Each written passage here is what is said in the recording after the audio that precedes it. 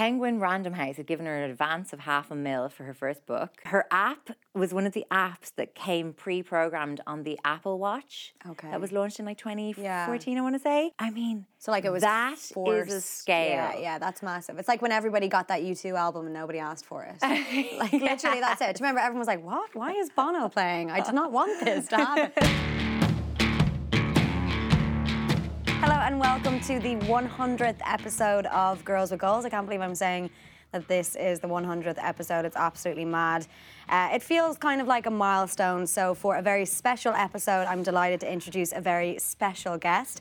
Author and podcaster Sophie White is with me. Sophie, you're very welcome to the show. I'm frightened because you've oversold me already. Did you like that? No, I'm uncomfortable. I'm like, I'm not special at all. That was a great. I'm really happy that I didn't fluff that intro. To be honest with you, I usually do. So you nailed it. Thank you so impressive. much. So we are going to start with our game. So it's called 6 Words or Less, and it's for any of our readers and listeners of the show or viewers who may not know who you are. I'd say there might be a few. So you have to describe yourself in 6 words or less. So in your own time. Like really in my own time. Okay. I hope I didn't misread what this was. Okay. So I am a writer, podcaster, and instigator of human pyramids. Instigator of human pyramids. Are we talking literally here? Yes. Those. Yes. Wow. You're going to have to invite me to your home. I will probably try and instigate a human pyramid at some point in the night. I'm going to need a little bit of history on that one, probably. Can you tell me a bit more information as to how that originated? It probably originated deep in the depths of a night. Feels like it. I want to say in France, maybe. I lived in France for a while.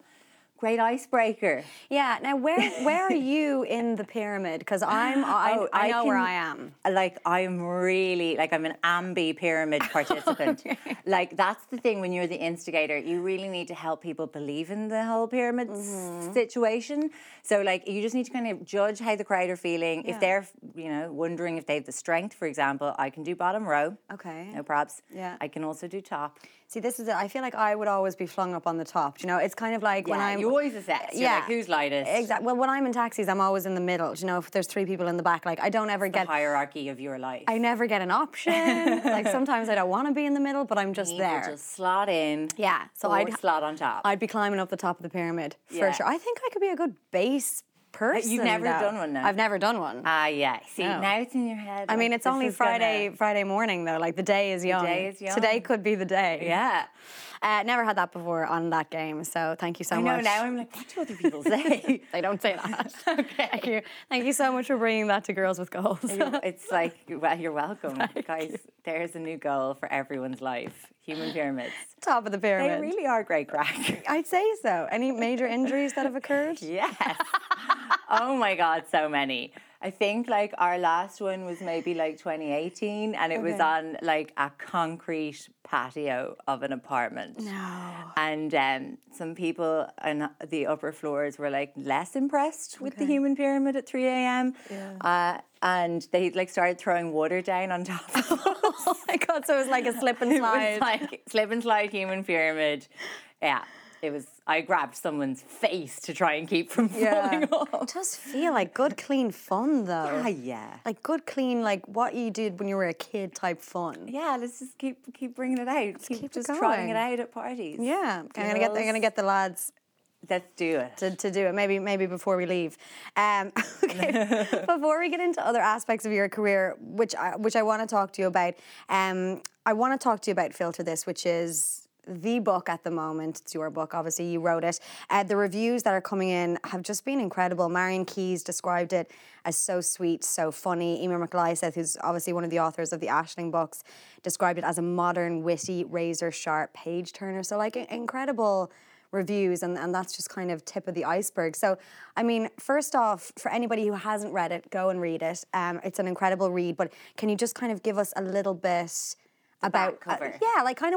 What the book's about? Yes, totally. So Filter This is about Instagram, but it is fiction.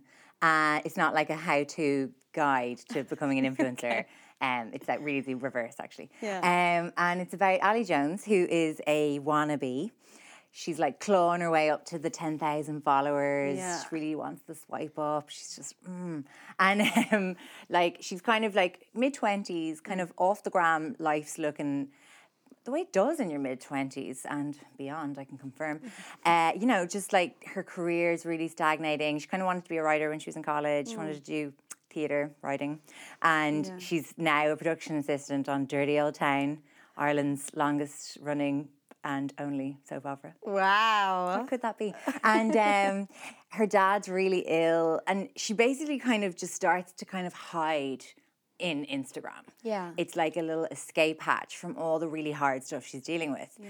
And she basically inadvertently, initially, leads her followers to believe she's pregnant. Okay. And it like immediately pays off. Her following swoops up, the brands are calling, you know, she's getting SponCon deals, and she just kind of decides to run with it. Right. And see how she can kind of play this bump journey. I mean, you can For the you gram. can feel it spiraling The out of control already. Yeah. Yeah, and then obviously obviously complications are going to arise when you're faking a pregnancy. Yeah. But like a kind of like, you know, recent Tinder one night stand kind of resurfaces, having done a bit of maths and believing he's the father. And Ali's a bit like, this could be good for optics. I kind of needed that. And so it's despicable stuff, really. But I mean, I suppose like the whole book of Filter This is kind of about, really for me, denial, I think, is what I kind of see in it. Like, I just kind of think that we have like this option to live an alternate life, you know, for a kind of an invisible sort of abstract audience. And it's so seductive when real life is obviously, you know, boring at best, shit, like a lot of the time, you know?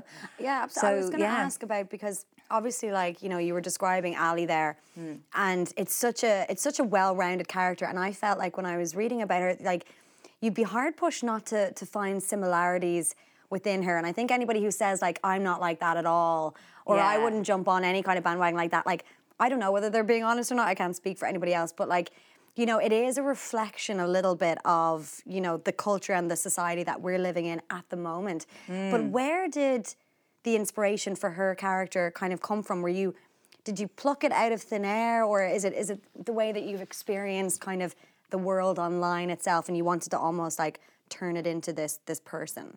I'd say it kind of was a few different things kind of converging. So like I joined Instagram relatively recently. So like Oh, really? the end of 2016. Okay. And I wasn't into social media before that, like quite allergic. Yeah. I just thought Facebook like was just like An eyesore. aesthetically. I'm into it. I mean, Yeah, guys. I would agree. And Twitter just like actually scared the bejesus out of me. Yeah. I read So You've Been Publicly Shamed by Yeah. John Ronson, like right before my first book came out. And I was like, I cannot go near Twitter. Like Yeah. I have a Twitter account. I'm trying to tweet more now at the moment. Yeah. It's very trying. It's a scary place if you're not.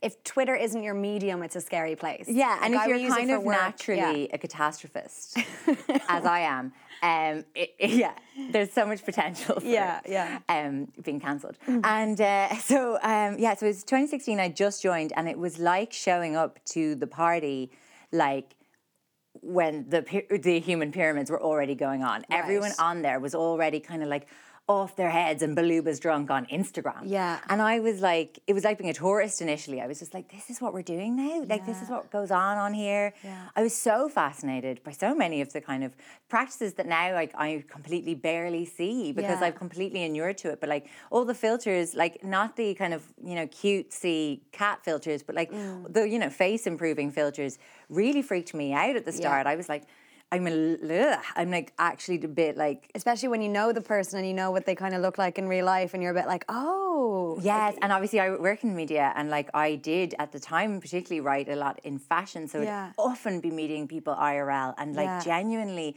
I have sat at dinners and been introduced to someone, and it's taken me till dessert to be like, I follow you. Yeah. I watch you for hours of the day, but this is not that. Yeah. Like, you don't look like this. This Yeah. is crazy to me. So all that was kind of like percolating a bit. I was like, this is fascinating. And I just thought like it's very kind of a rich sort of like, I just see it as a stage for a story. Yeah. It's about Instagram, but it's about like, feels this is about a lot more than that. Yeah. And then, my dad was really ill, like Ali's dad in the book. And my dad had Alzheimer's, early onset Alzheimer's. And I was very much in the same situation as Ali, sitting at a deathbed, essentially, for years. Like, that's kind of how that illness played out for him and for us, his family. And, when you're with someone and they're dying for so long, you stop seeing it almost. Yeah. And you actually, I think it's a really natural thing now that I've kind of forgiven myself for, but you really build up a wall, actually. You become really, really kind of, detached from what's right in front of you and what you're watching, because you actually have to. For just sheer self-preservation. So like I'd often have sat at his bedside scrolling Instagram, and feeling really crap for it, but also it was like a kind of a self-soothing. Like feeling crap as in like you felt like you should have been more there, more and present. Yeah. I should be like a better daughter, I should be a better carer. Yeah. It's just, it's a real kind of confluence of kind of guilt and, obviously grief. And, so I really related to that aspect of Ali. Yeah. Like, I felt that to do what she does, you need to be in a really acute place of pain, actually. Yeah. And I thought that's what I see her. So, like, mostly I think when people kind of see the top line of the story, they're like, I'm going to hate this person. Yeah. But I really wanted her to be a real person. Absolutely. And I mean, the thing that I find so interesting about it is that, like I was saying earlier about seeing elements of yourself within this character, I think a lot of people will relate to her, because it's basically the classic of like, what am I depicting online that people don't necessarily know? And it's like taking that to this other supreme level by faking a pregnancy. But obviously she was going through like incredible hardship and pain in her own life. And then, there's a part of me that's just like do you blame her, to be honest with you? Like, I mean, obviously, that was a little bit too far. Yeah. Great story, but at the same time, like, wow. Yeah. But like, aren't we all kind of going around doing this in certain variations of it? Like, really, if we really look at ourselves and examine what it is that we're depicting. Yes. Oh my God. Like, I thought the kind of speed at which Instagram really infiltrated me as a user was like, it was breathtakingly efficient. I genuinely went from like tourist mode to like, I know I don't look like a person who knows my angles. Stop. But I know my angles. And I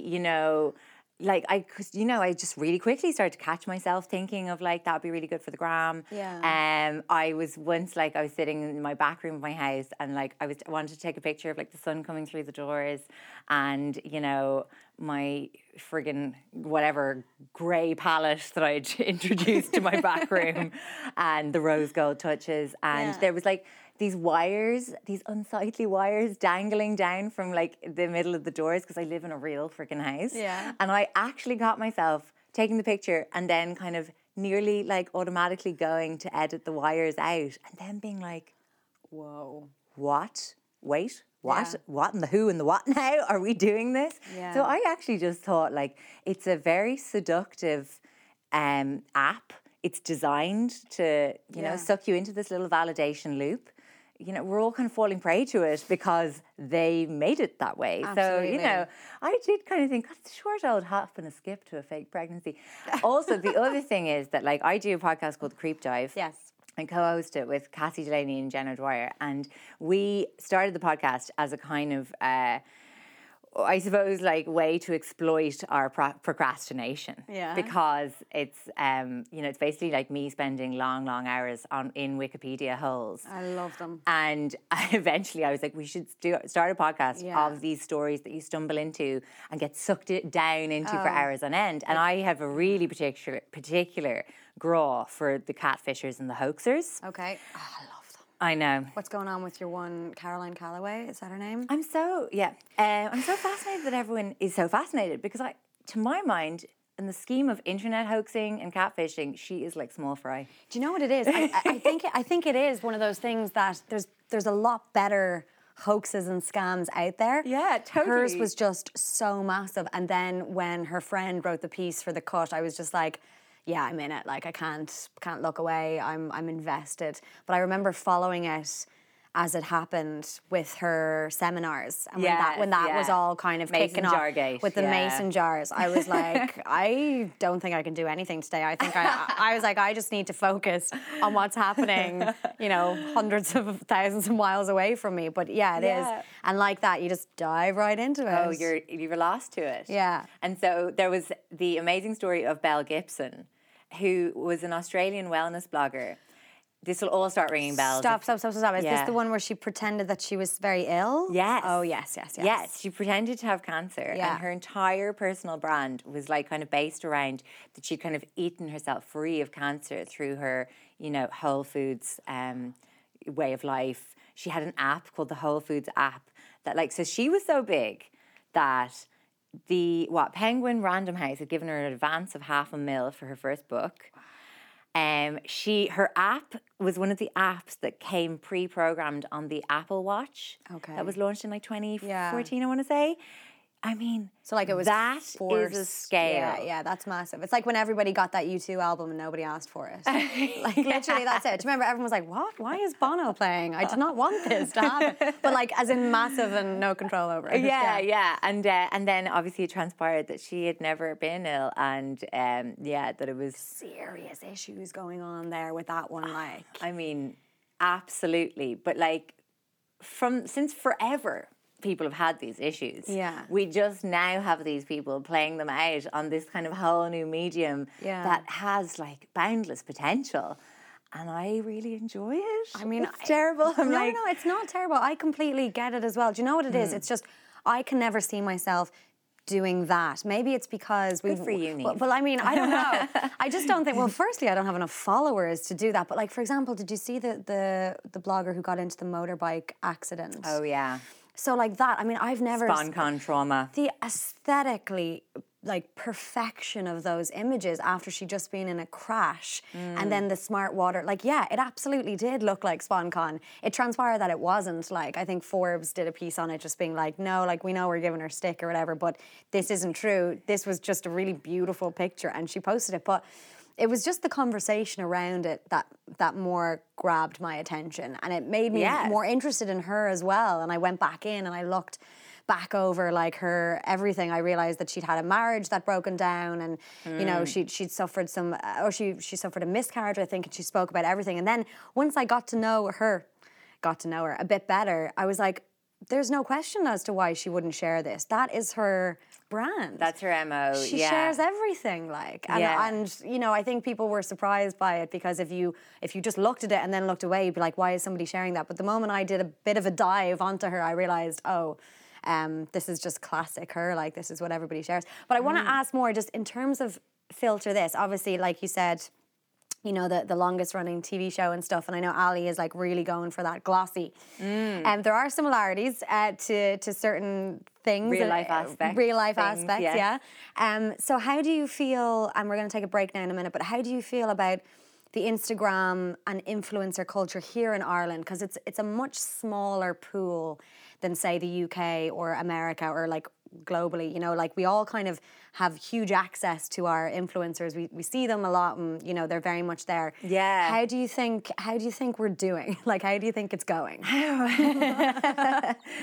the woman who's literally written a book on it. I know, it's terrible. I've self-appointed as kind of the arbiter. You will forever be asked this now. Arbitrator of Irish Instagram.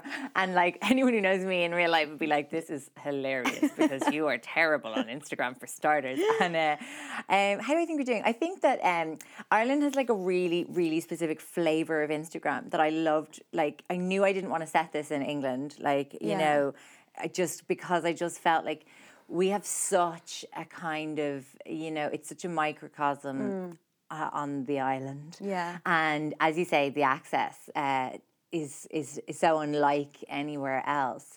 And also, I kind of enjoy like our kind of parochialisms sometimes, you know, and I kind of enjoy that with our influencers too.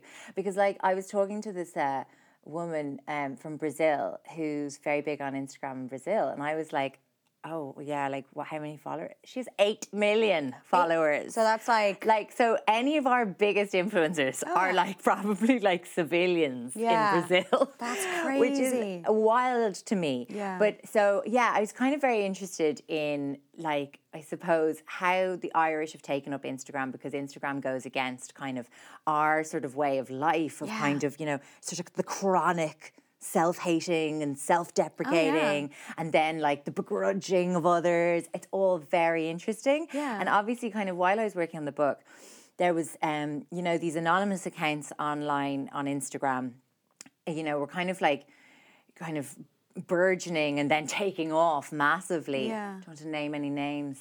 Wouldn't want to give them any more oxygen, but and I don't want them to find me. I'm actually quite terrified of that. And they probably found you. They probably found you already. Well, they were like private accounts. People had to request to join. Okay. And you'd see them going, like there was one really, really big one that like started in January of 2018.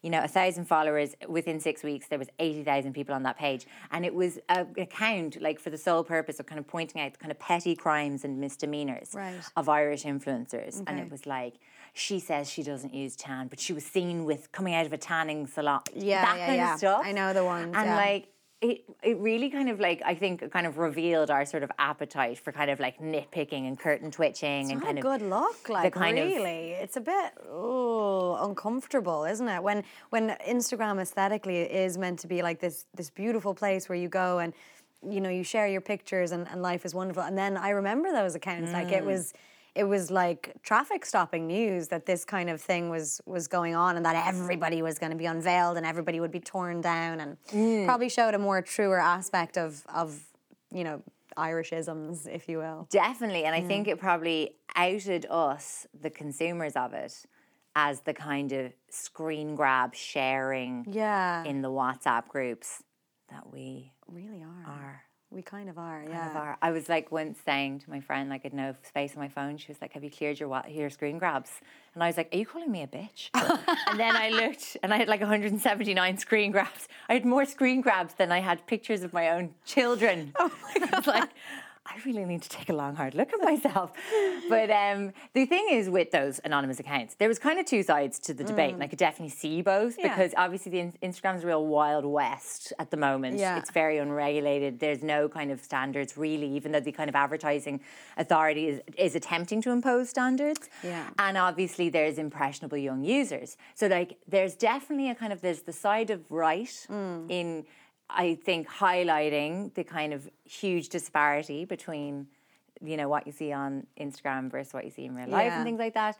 But then I think it rapidly descended into kind of shit throwing and the kind of bullying side of things. And that's something that like I was really interested in for Filter This. So like the other kind of main character is Shelley Devine, who is Ireland's premier influencer. Not based on anyone, I swear. Like it's just not.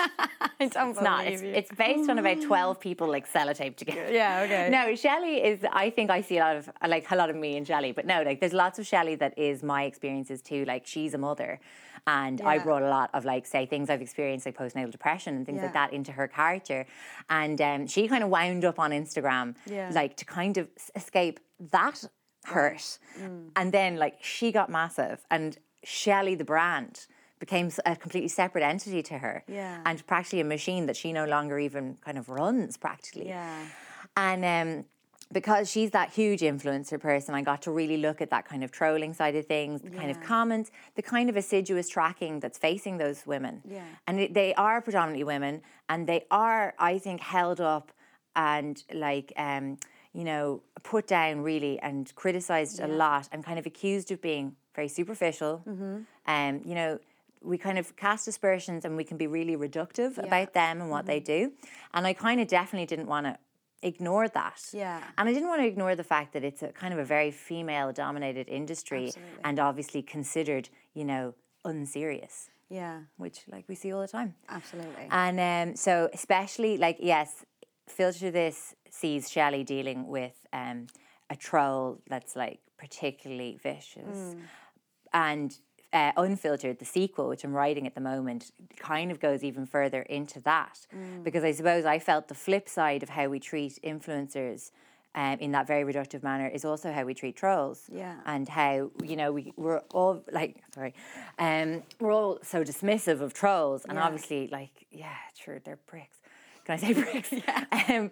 But they are pricks with, you know, difficulties themselves. Yeah. And, you know, I think it's very short-sighted to kind of just be like, they're assholes on the internet, don't listen to them, or, you know, they're not real people. And like, I was very interested in Lindy West's encounter with her troll. Did you ever hear this story? I don't think so. She interviewed somebody who had been trolling her online for a long time. Wow, she sat down with them. Yeah, so this guy had taken on the kind of like persona of her dead father on Twitter. Jesus. So he had a picture of her dad as the avatar, and he spoke to her in the voice of a father, like as in, I'm disgusted, you're my daughter, I'm so disappointed to have such a, you know, ugly fat piece of trash for a daughter, like hateful. And she sat down with him and he agreed to be interviewed, and they recorded it for This American Life. And she just reported on the encounter and how it was really fascinating for both of them to kind of like sort of almost emotionally undress with each other. And, you know, she learned a lot about his life, where he was at in his life. And, you know, she just kind of forged this moment of real empathy. And just very interested in that. I'm going to have to 100% listen to that. But it's funny how you mentioned there about you're working on the sequel, because I was talking to one of the girls over in the office who's reading the book as well. And she was like, those characters, like, it really feels like it's going to be a part of like a big series, you know, like it feels like it's not finished yet. So that's really cool that you're working on the sequel. So I'm excited. But we wanted to find out a little bit more about how people feel about influencers and the culture as well, because we do talk about it a lot on this show, and we actually always have like quite a few influencers who come on the show as well. But we wanted to find out a bit more about public opinion. So we sent Denise Curtin out onto the streets of Dublin to find out more.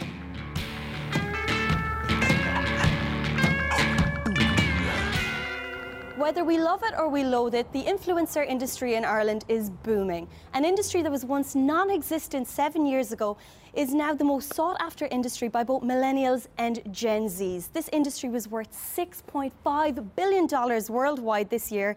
But have we hit saturation point, or is it still the dream career for many? I follow a lot of them on Instagram.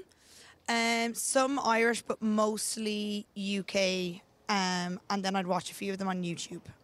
I think they're great if they do their own thing, if you get me, and they stick to that. But I think it can be hard to follow people that try to do everything. But there's some influencers that do their thing really well and I follow them. And then there's other people that I'm like, okay, you're clearly just in it for the brands and for the ups and perks of what their job is, you know? I don't know, like wouldn't trust them like in what they promote, I suppose, but I think they're interesting enough to follow. Like I do follow them, but I don't really know why. So yeah. Yeah, I'd be very similar. Kind of, would follow a few, but the reasoning behind it, like I just like what their style and stuff, but I wouldn't be that interested in them to kind of really follow them and be that impacted by what they're influencing. I always used to follow them, but not lately. I'm kind of sick of all this falseness. I hate it. It makes me want to buy all these things that like I don't necessarily need. I don't know. Do you think that they get a lot of stick? Yeah, probably. I'd say they do get a lot of kind of backlash and stuff from what they say because of things that have happened. They've been caught out for stuff. So like I suppose some of it's probably is deserved and some of it isn't. Yeah, I feel like it's just a social media, it's gonna happen because everyone has an opinion, and unfortunately sometimes it isn't like what they want to be hearing. But yeah, so like they do get a lot of stick, but for certain aspects it is correct, and then certain aspects it's just nasty comments and stuff. So I don't really understand. I think if they do shady things, then yeah, you should. But I think they get so much abuse online for, I think it's just jealousy, really. Like, who wouldn't love a free 5-star trip to Bali? Like, people are just jealous. So no, I don't really understand it. I think that when it first started out and influencers became important and people were interested in what they had to say, it was quite a good thing because it was a way of learning about different locations, different restaurants, different clotheslines that you might not have heard of before. But now I think it's gone too far, and I think that the importance that's put on them and the amount of money that they make is just a little bit ridiculous. And do you find that you buy some things sometimes that influencers promote that you don't actually need? Not really. Like if I see something that I maybe would need and they promoting it, I'll be reminded of it because of them. But like, let's say they're posting with some face masks. Like I don't own any face masks, that kind of way. But they always promote this kind of thing, so not really. Yeah, like I feel like a lot of their like promoted stuff and what they get paid for, I wouldn't be that interested in. But in the whole general of what they use, and even when they say that it's not a paid like partnership, I'd be more inclined to do that because it's actually genuine coming from them instead of them getting paid to influence something. So. And is there any influencers that you've unfollowed? Like you don't have to name names, but because you've just got tired of their content, or just because you're like, I can't actually keep up with you anymore? Yeah, 100%. I actually did it the other day. I just felt so bad about myself, so I had to do it. Do you think that the market is probably oversaturated? I think it's way oversaturated. All it takes is to have at least 20,000 followers now, and you get a blue tick, and then people will pay you to endorse their products. And I think that what's happening is the fact that someone's endorsing it just because they have 20,000 followers and they're endorsing, fit tea drinks and stuff like that. I think it's just not healthy for young women, especially, to be looking at that.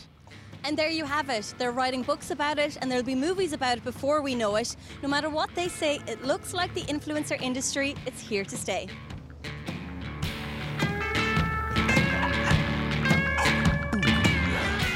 Okay, so we're back with Sophie White, author of Filter This. That was Denise Curtin out there. Do you know, it was funny when we were out and about talking to people. I wanted to ask the question of whether or not people thought that it was fair, the amount of stick that influencers get at the moment. And a large majority of people were saying, no, it's not really fair, because like what you said earlier, like they are usually largely women, like it's mostly a female-dominated industry, and they've put themselves essentially on a pedestal, but like it's almost as if people are really happy to just claw them down as much as they can. When you compare it to other industries, like when you compare it to any other job, like nobody is getting that amount of stick and nobody is being looked at in that amount. And I know that there's the argument that, well, they put themselves in that position. But like, imagine that is no argument in my opinion. Imagine if that happened, like if you were an accountant. Do you know what I mean? And if every time you had to like sign off on, I don't know, a budget, everyone was like, now, did you sign off correctly? I don't think you did. Did you #add that? Like, I mean, exhausting. Yeah. Yeah. I'd be absolutely knackered. I think that I don't want to always come back to my feminist conspiracies, but like... Do it, Sophie. Let's just do it. Where's my tinfoil hat? Honestly, people just want to hate women. People just want to hate women. Well, you can say it. You looked as if you didn't want to say it there, but like... I just think that like people love any old excuse, really. Yeah.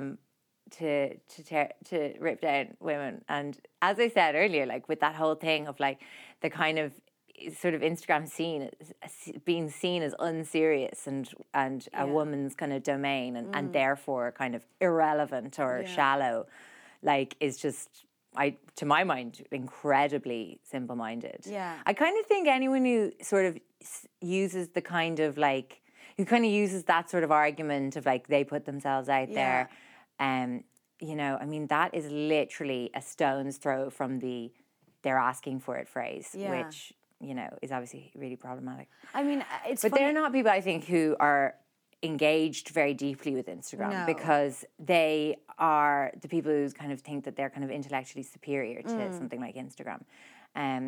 Which is fine, but we're going to leave you behind. Obviously, you're not invited on the arc where we're going to go and continue into the future. Yeah. But it's ignoring, I suppose, all the kind of brilliant stuff that goes on Instagram. Yeah. Like all the kind of like activism. Yeah. Real kind of like pockets of communities that have evolved on Instagram, and like it really, I think it just sees that kind of very top line stuff of like somebody selling skinny tea.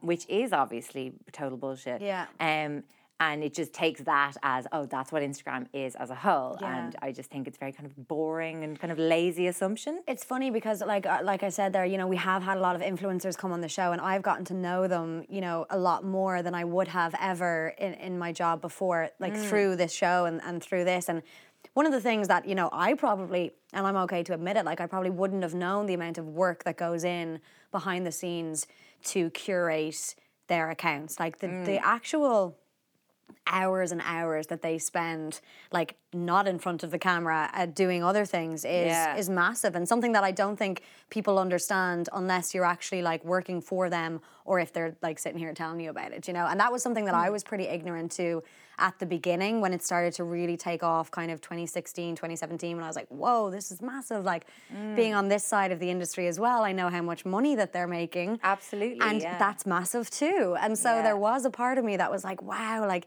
that's a lot for a picture. But then once I got to know them more, I understood that it's a business. It's business. It's business. They are supplying, you know, entertainment. Yeah.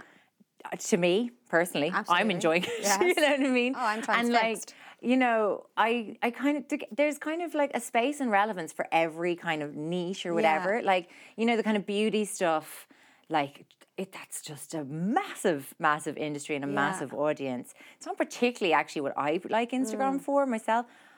I'm an interiors girl, you know. I love a hashtag weekend makeover. Yes. I feel that's achievable for me. Do you But follow like, a Proud Home?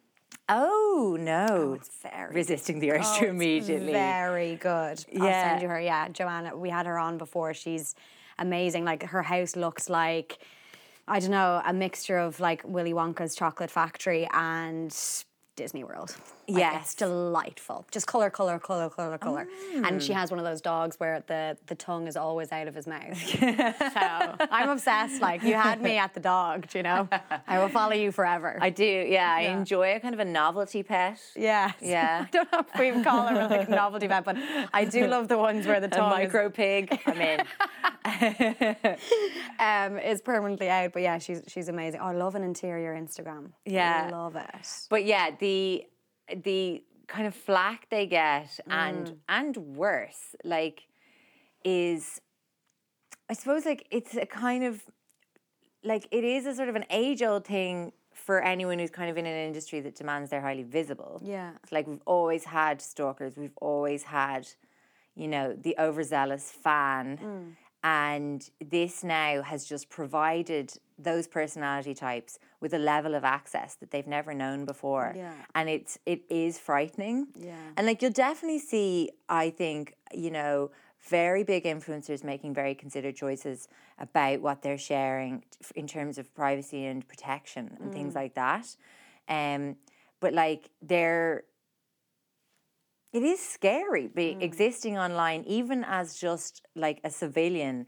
You know, I've had people, like, for my limited kind of level of exposure that I would do as a writer, you know, I've had people kind of infiltrate my, you know, inbox and my DMs and, you know, letting me know, you know, how they feel about me. How they feel about you. Yeah. And so I feel like I've maybe felt like a kind of literal kind of like 0.01 kind of it, yeah. percent of what that kind of like being so vulnerable must feel like. Do you know the way you've like, obviously you've written a book about it, and you know, on the back of that, a lot of people are like asking questions of it. You know, when you can get a little bit of fatigue from scrolling, and you just need to almost like switch off. Yeah. Are you a little exhausted by it, having like been in it? Like, because I'm presuming that when you're writing a book on it, you're so immersed within this world. Yeah. And like, obviously, you know, the characters have more depth, and it's not just about, you know, Instagram. It's a wider view. But at the same time, like, do you get a little bit exhausted by it at times? Yeah, I definitely think I hit kind of a fever pitch Yeah. of obsession with it. Yeah. You probably needed to in order to get the book done, though, to be fair. Absolutely. Yeah. Although I did get endlessly sidetracked. I'd be like, literally yesterday, I had to look up Courtney Adamo just to like kind of check one thing, kind Yeah. of like a little aesthetic detail for a scene. And like 4.5 hours later, I was like so far down the Courtney Adamo rabbit hole. So attractive on there. You're just like, it's just washing over you, and it's just so beautiful. But Next episode of the Creep Dive. yeah, like, well, in answer to the kind of long series question, I never saw it going past 2 books. Okay. And and I have I obviously have outlined the ending and things like that, so I know how it ends. How does it end? No, I'm just kidding. So Spoiler. I don't think I would have I don't think it would hold my interest. I don't know if Yeah. I'd have the appetite to continue in this world. Yeah. Beyond another book. Okay. Definitely. I wouldn't say I'm actually like that heavy a user, possibly. Like I don't Okay. know.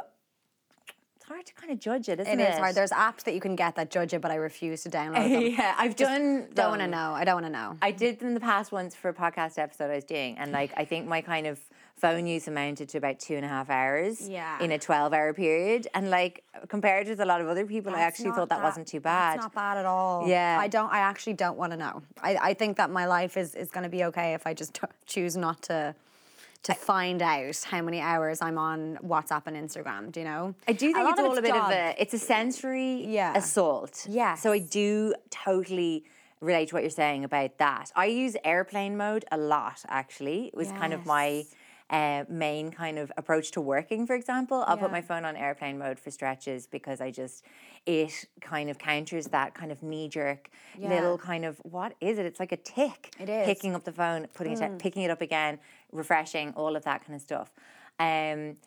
It's...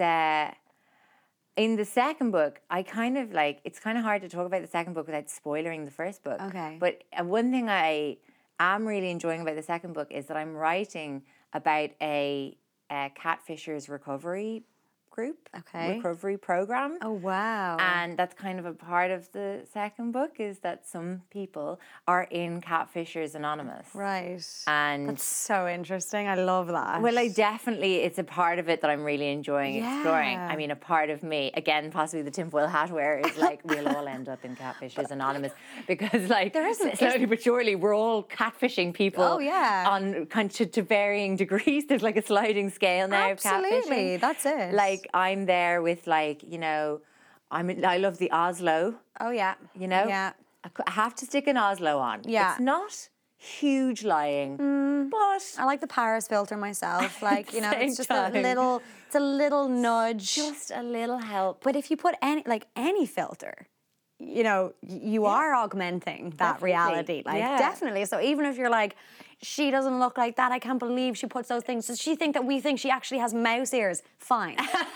But like, honestly, we all put an Oslo on as well. So it's like that sliding scale of Yeah. catfishing. But also, just, I know you don't want to spoil or anything, but is there such thing as, there's no such thing as like a Catfishers Like, does that Anonymous. exist? It doesn't exist, right? Might after your second book, it might. I've kind of looked into some things. It's so funny, the things that you have to check, like that I you was find thinking, yourself like, how checking. do you fact check that? I know. Well, like there is internet addiction is in the DSM as of a few years ago, I think. Wow. And there is, you know, there's like all kinds of new syndromes and things like that kind of coming Yeah. out. Like there's Munchausen's by internet. Is Okay. you know, so Munchausen's Yeah. by proxy is when usually a mother Yeah. or like, you know, historically speaking, a mother is harming her child Because she thinks that she's ill. Or, to make the child appear ill to get attention from other people. got it. And Munchausen's by internet is a term now being used to describe people who are malingering online. So like a Belle Gibson, for example. Gibson. Yeah, for somebody who's kind of faking an illness online. So all of that stuff's coming about. And I was kind of writing in a sort of a character who had gone to a kind of a phone detox program, a bit like kind of Betty Ford for phones. Yeah. And like there's definitely, I think, stuff like that coming. Yeah. You know, I don't think Catfishers Anonymous doesn't quite exist yet. No, but okay. it's coming. So interesting though. Yeah. Okay, like I just want to talk briefly about the other work that you do as well. But if you haven't read Filter This, go and get it. It's available now across the country, isn't it? Yeah, You can it's on Audible. Oh, I saw it was on Audible as well. And it's very good value on Audible. It's like less than $5. Yeah. That is 10 hours Nice. of entertainment. Yeah. Or you can get it for $1 at the moment. I'm an Audible user, and obviously it's Kindle as well. I am an Audible user now. Yeah. I didn't listen to it. I haven't gotten fully into the world of audiobooks yet. I don't like listening to fiction. Yeah. So I personally haven't listened to Filter This either. I listened to a sample of the actress who performs it. It's funny, but I think if you're working in like the podcasting industry and if you're a podcaster yourself, there is something about the thought of listening to a book that I'm just not 100% on board with yet, because I do like reading as kind of just definitely. I like having a book and like proper turning the pages and stuff. But it is available to download on everything as well. Everything. So go do. Who does the voice actually? Do you know who does the voice? I can't remember her name. But it's on Audible. Yeah. Okay. Her name's Jacqueline something. Can't remember. Okay. I mean, I've spoken to a lot of people who've listened to it, who Right. like, reported really enjoying it, listening to it. So Okay. Amazing. take that. I just find it hard to keep track of characters and things like that when I'm listening to fiction. I listen to loads of non-fiction. Yeah. Like, I find that way easier. Do you know? Absolutely, yeah. Yeah. So we did speak a little bit about the Creep Dive as well, but you also are on Mother of Pod. Yes. With Which, my friend Jenna Dwyer, yeah. Which is a podcast about motherhood. Yes. And Ostensibly. But ostensibly. strangely, we spend a lot of time talking about Pornhub. How long? We got a DM last week that was like, ladies, love you. Come into Cork, because we're playing the Cork Podcast Festival. Okay. Come into Cork, but can you please stop talking about dogs' genitalia? And Jen sent it to me in our WhatsApp, and I was like, I can't even think of when we were talking about dogs. She was like, it was literally the most recent episode. Yeah. Right. So this is the thing about Mother But of it's definitely Pod. not an instructional podcast about parenting. And this is the thing that I think, like, sometimes when it comes to parenting podcasts, they do tend to fall into that, not instructional necessarily, but like tips and tricks and all that kind of stuff. Like Mother of Pod, it definitely goes against the grain in that way. And tell us how long it's been going on and where it kind of originated. Yeah, like we've been doing it for over a year, 2 years in January. Jen had a baby in that time, which is why we are not on our 100th episode. I think we're about 60. That's okay. But yeah, no, it really took off. Like I had suggested to Jen, I'd been kind of shopping around a podcast idea actually, and like I had a kind of a near deal in place, but then it was kind of slow going, and I just was like, look, Just do it. let's just do it. And I'm really glad we did, because it kind of became a completely different thing then. Because like I think the idea I had been doing was that I would have a guest and it would be way more like what the other kind of parenting podcasts kind of seemed to be like. Whereas me and Jen, it was just from the beginning like shooting the shit, which sounds like it shouldn't work at all. And I still kind of can't believe it does, to be honest. But like, I guess the figures don't lie, but like, and we're very, very grateful that people seem to love it or like it anyway. But yeah, like at the beginning, we had themes. So like the very first episode is called How to Get a Baby Out Your Gee, which does sound instructional, but it's not. The second episode was like everything you never wanted to know about sex after babies. Yeah. And we then, I think, like from by 20th episode started like massively diverging. Right. So now episodes are called things like non-stick mam pants and, you know, mother of prod. So but the we generally themes, talk about now practically it's kind of like our week in parenting. Yeah. I think we talk quite a lot about our relationships actually. Yeah. We've covered a lot. Like Jen has you know, been through a lot of difficulties. She suffered a lot of pregnancy loss. We've talked a lot about that. Yeah. We'd have talked a lot about postnatal depression. But I mean, in the same episode, we'd like talk about postnatal depression, and then we'd like talk about, I don't know, like a freaky ghost story that happened to one of us, or you know.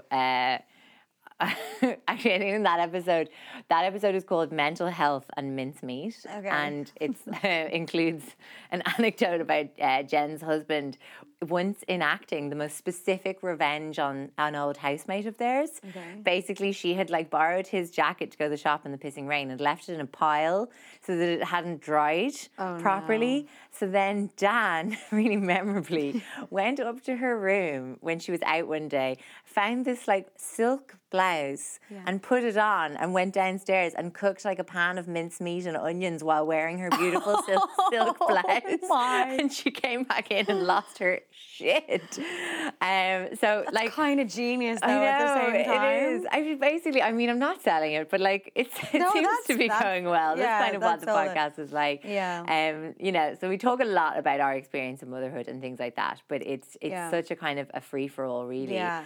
And we also like would do a kind of weekly like. We call it shit to do now that you can't leave your house because you made people, but it's like our culture wrecks. And it's usually actually like the two of us are bed into YouTube around the clock. So it's usually like what weird stuff we're watching on YouTube.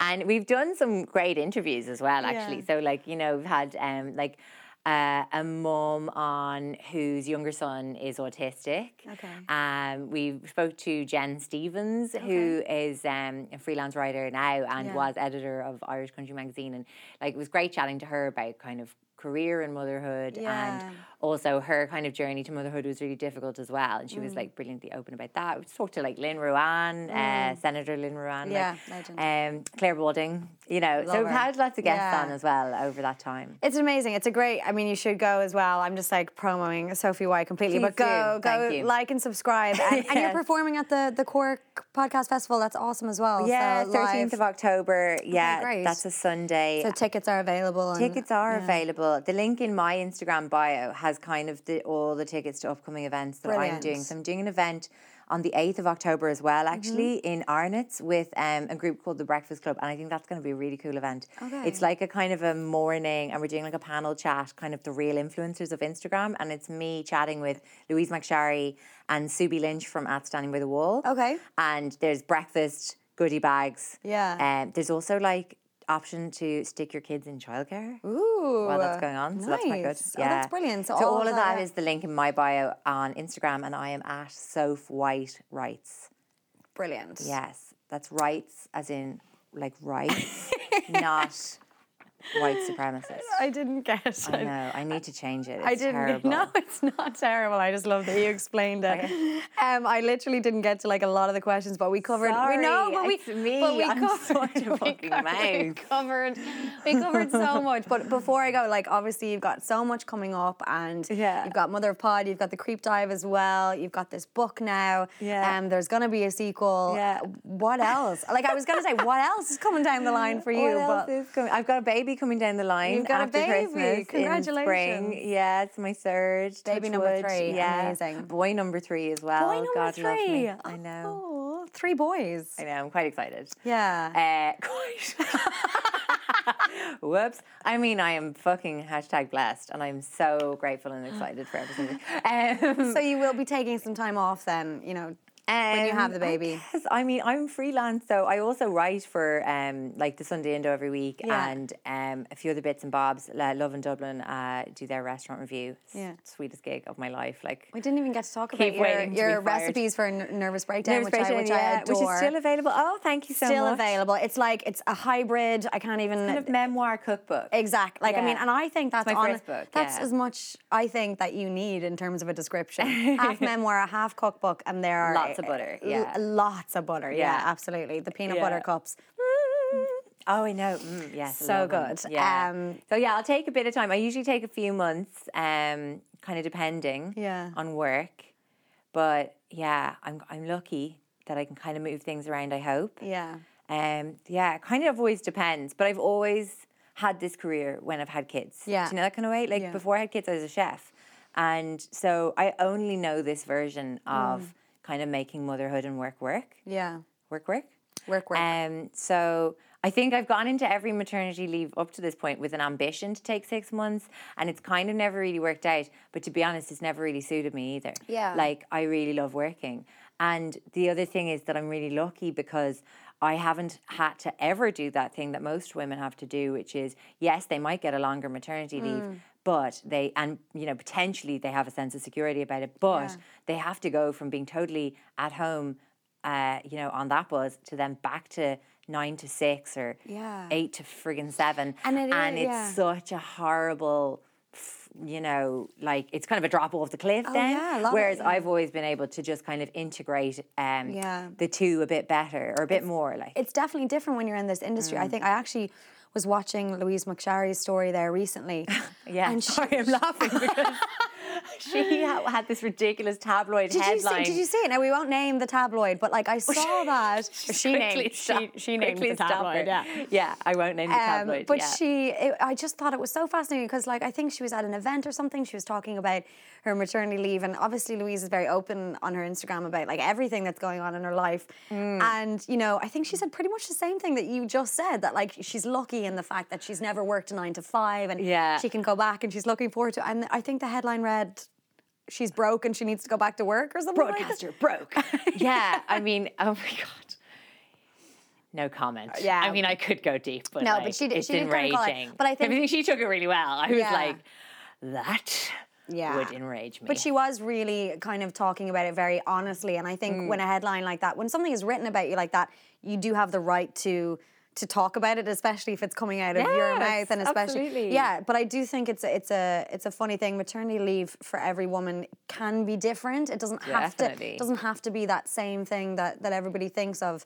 I think probably, and I don't want to make any assumptions, but I feel like she probably was also trying to make the point of like that thing. A lot of people kind of assume if they see you on TV or you're on the radio or whatever that you must be loaded. Yeah. Which, guys. Yeah, we're on YouTube right now, so obviously I'm gonna. We've obviously made it. Yeah, my BMW is in the courtyard, so that's how I'm getting home. But yeah, on that note, I am not loaded, so please consider buying Filter This to feed my children.